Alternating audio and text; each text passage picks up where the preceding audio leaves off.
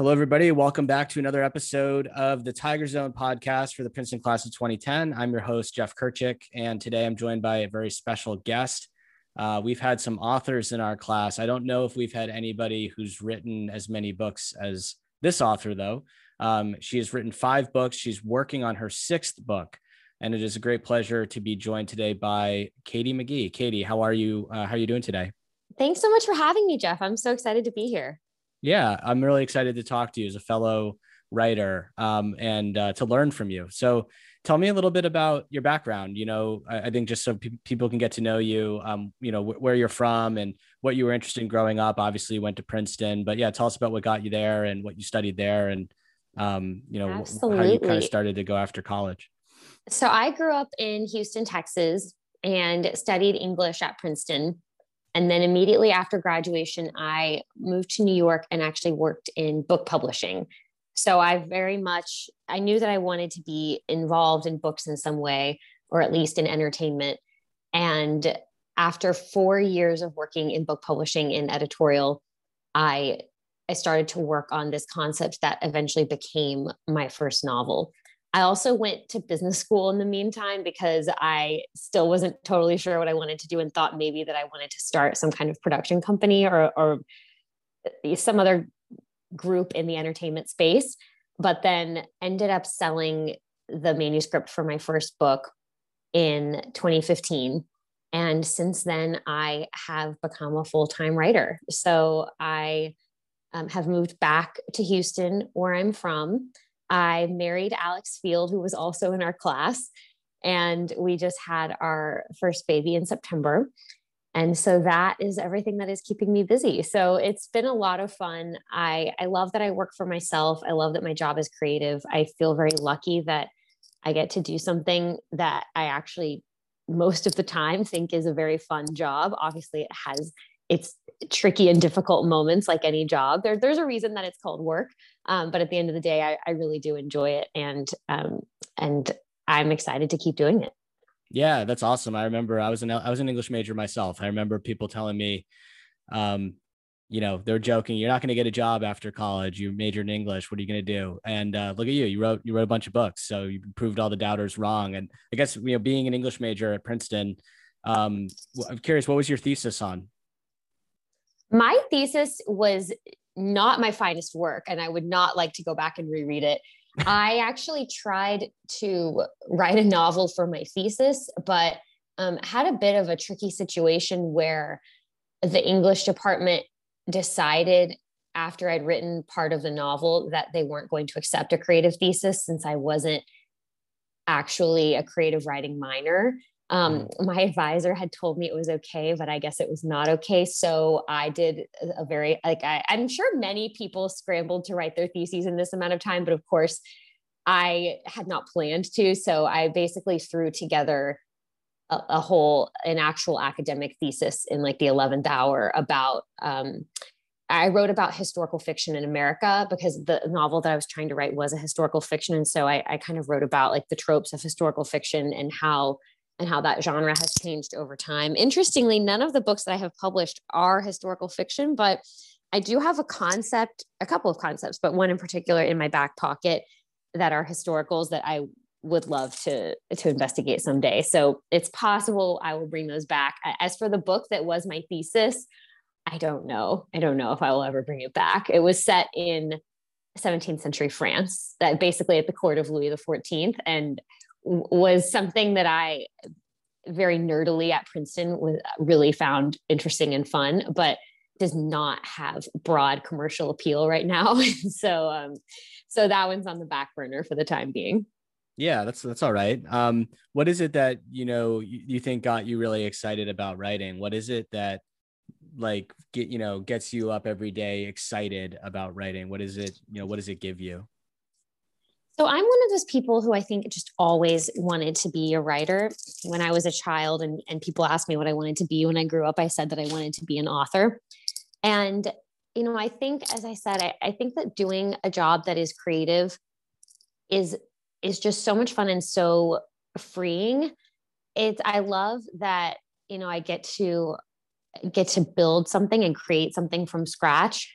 again, it can feel very daunting at times when you're staring at a blank page, but in that sense, it feels very rewarding because at the end I've created a book and it's a tangible object that I can hold and show people, and friends and family who know me well, I think really both have a more fun experience reading it because they know me. And so they see all the Easter eggs from my own life. And also I think know me better after they've read it, if that made sense. So that part is all really great. And then I actually think that for anyone who works for themselves will understand what I mean when I say that it's so nice to be my own boss. I didn't spend long at a traditional job. As I said, I worked in book publishing for a group that's a subsidiary of Warner Brothers in New York for 4 years, which, was in that sense a very traditional office job, collaborative team, but very much had to answer to other people. It was hierarchical. I had to log vacation days and all of that. And now that I work for myself and am my own boss, I can't imagine going back to an office and actually sitting there, with just in the cubicle day in and day out. I love being in charge of my own schedule. Everyone kind of has worked from home in the past year because of COVID, but I have been working from home for the last 5 years and know all the pros and cons of, it can definitely get lonely. And I think I have to struggle and combat that by making sure that I carve out time to get out of the house and to either work somewhere else or, have lunch with a friend or just do something to break up the day. Cause it is really challenging to try to just do 8 hours of creative work. Your brain just kind of starts to short circuit at one point. Mm-hmm. And so I definitely, have tried to kind of figure out my own path in working for myself and working from home. But I love being my own boss. And, I have an LLC now. I'm actually a company, and for tax reasons primarily.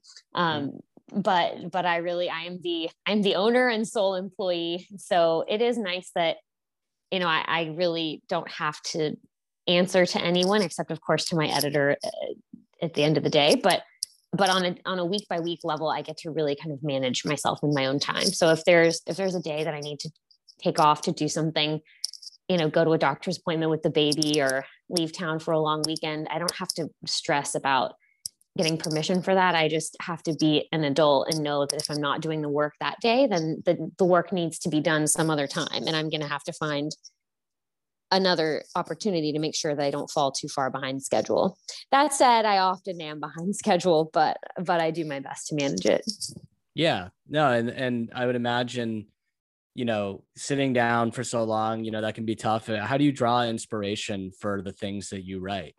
Is it from everyday experiences, or is it more like you sit down and brainstorm? Does it just come to you? Like, what does the creative process look like for you to come up with the content that you put together? I should explain quickly what my 2 series are. So my first series is a trilogy that's it's called The 1,000th Floor, and it's basically a love story set in a futuristic Manhattan. All of my books have quite a bit of romance in them. They're not romances with a capital R in the sense that they're not just romance. They have other things going on, and they're not.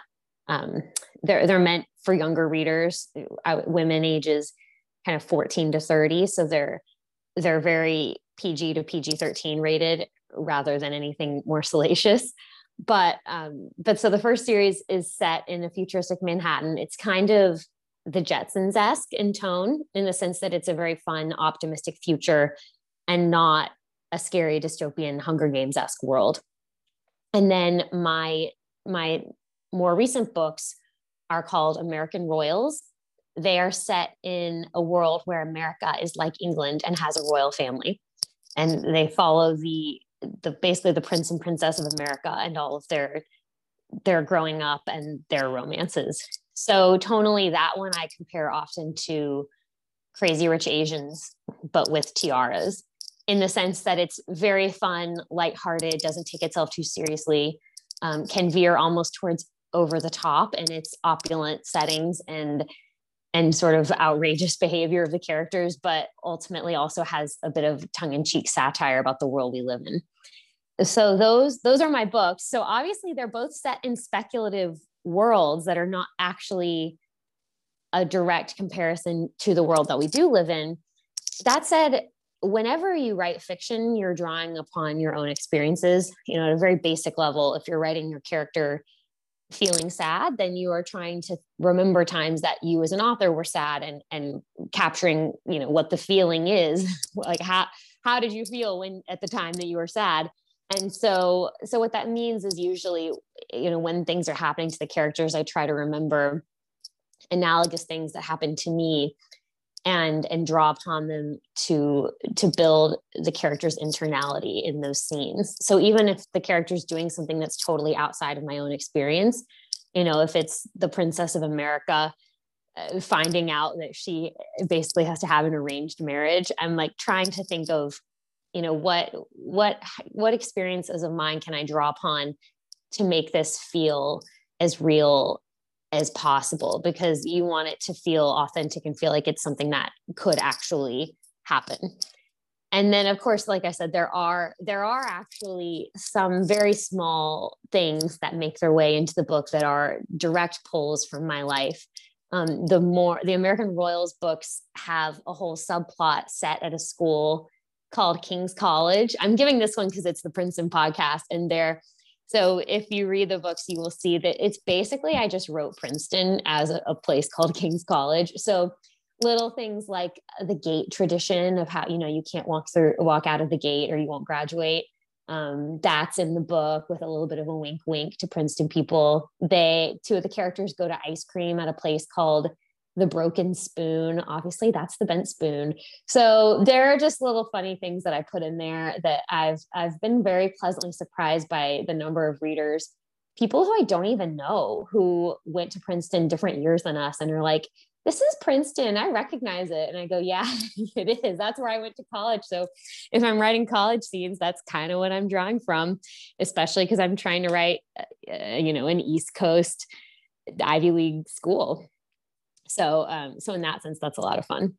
That's great. What it sounds like you get a lot of feedback on your writing. What's like the most heartwarming piece of feedback anyone's ever given you on either one of your books or another work that you've done? Oh, I love hearing from readers. Like I said, my readers are often young women. So they will find me through Instagram, or I do have an email form on my website, and they will reach out. I think my favorite is always when I hear from people who are aspiring authors and want to write, and they feel like in some way I have inspired them or made them feel empowered to go write for themselves. Again, it's such a non-traditional career, and it can be very scary to follow a non-traditional career. I think when we graduated, I felt like I was surrounded by classmates who were going into consulting or banking and had a very clear path forward with promotions at set times, with a clear salary goals. And I was starting, it took me a while even just to find my job in publishing. I actually worked as a temp at Bloomberg News for 4 months, I think from like August to November of 2010, because I was living in New York and trying to find a job in book publishing. And I'll tell you, being a temp at a news channel, even Bloomberg, is not a glamorous job. I'm like cleaning up coffee spills and picking up guests from the front desk and taking them to hair and makeup. And I definitely had moments where I was with classmates of ours who, worked in investment banking or whatever it was. And I felt like I don't even have a real job. What am I doing? But eventually, of course, then I found my job in publishing, and then I ended up here. And it's just funny kind of how those paths end up shaping, where you don't really know when you're on them, where you're going.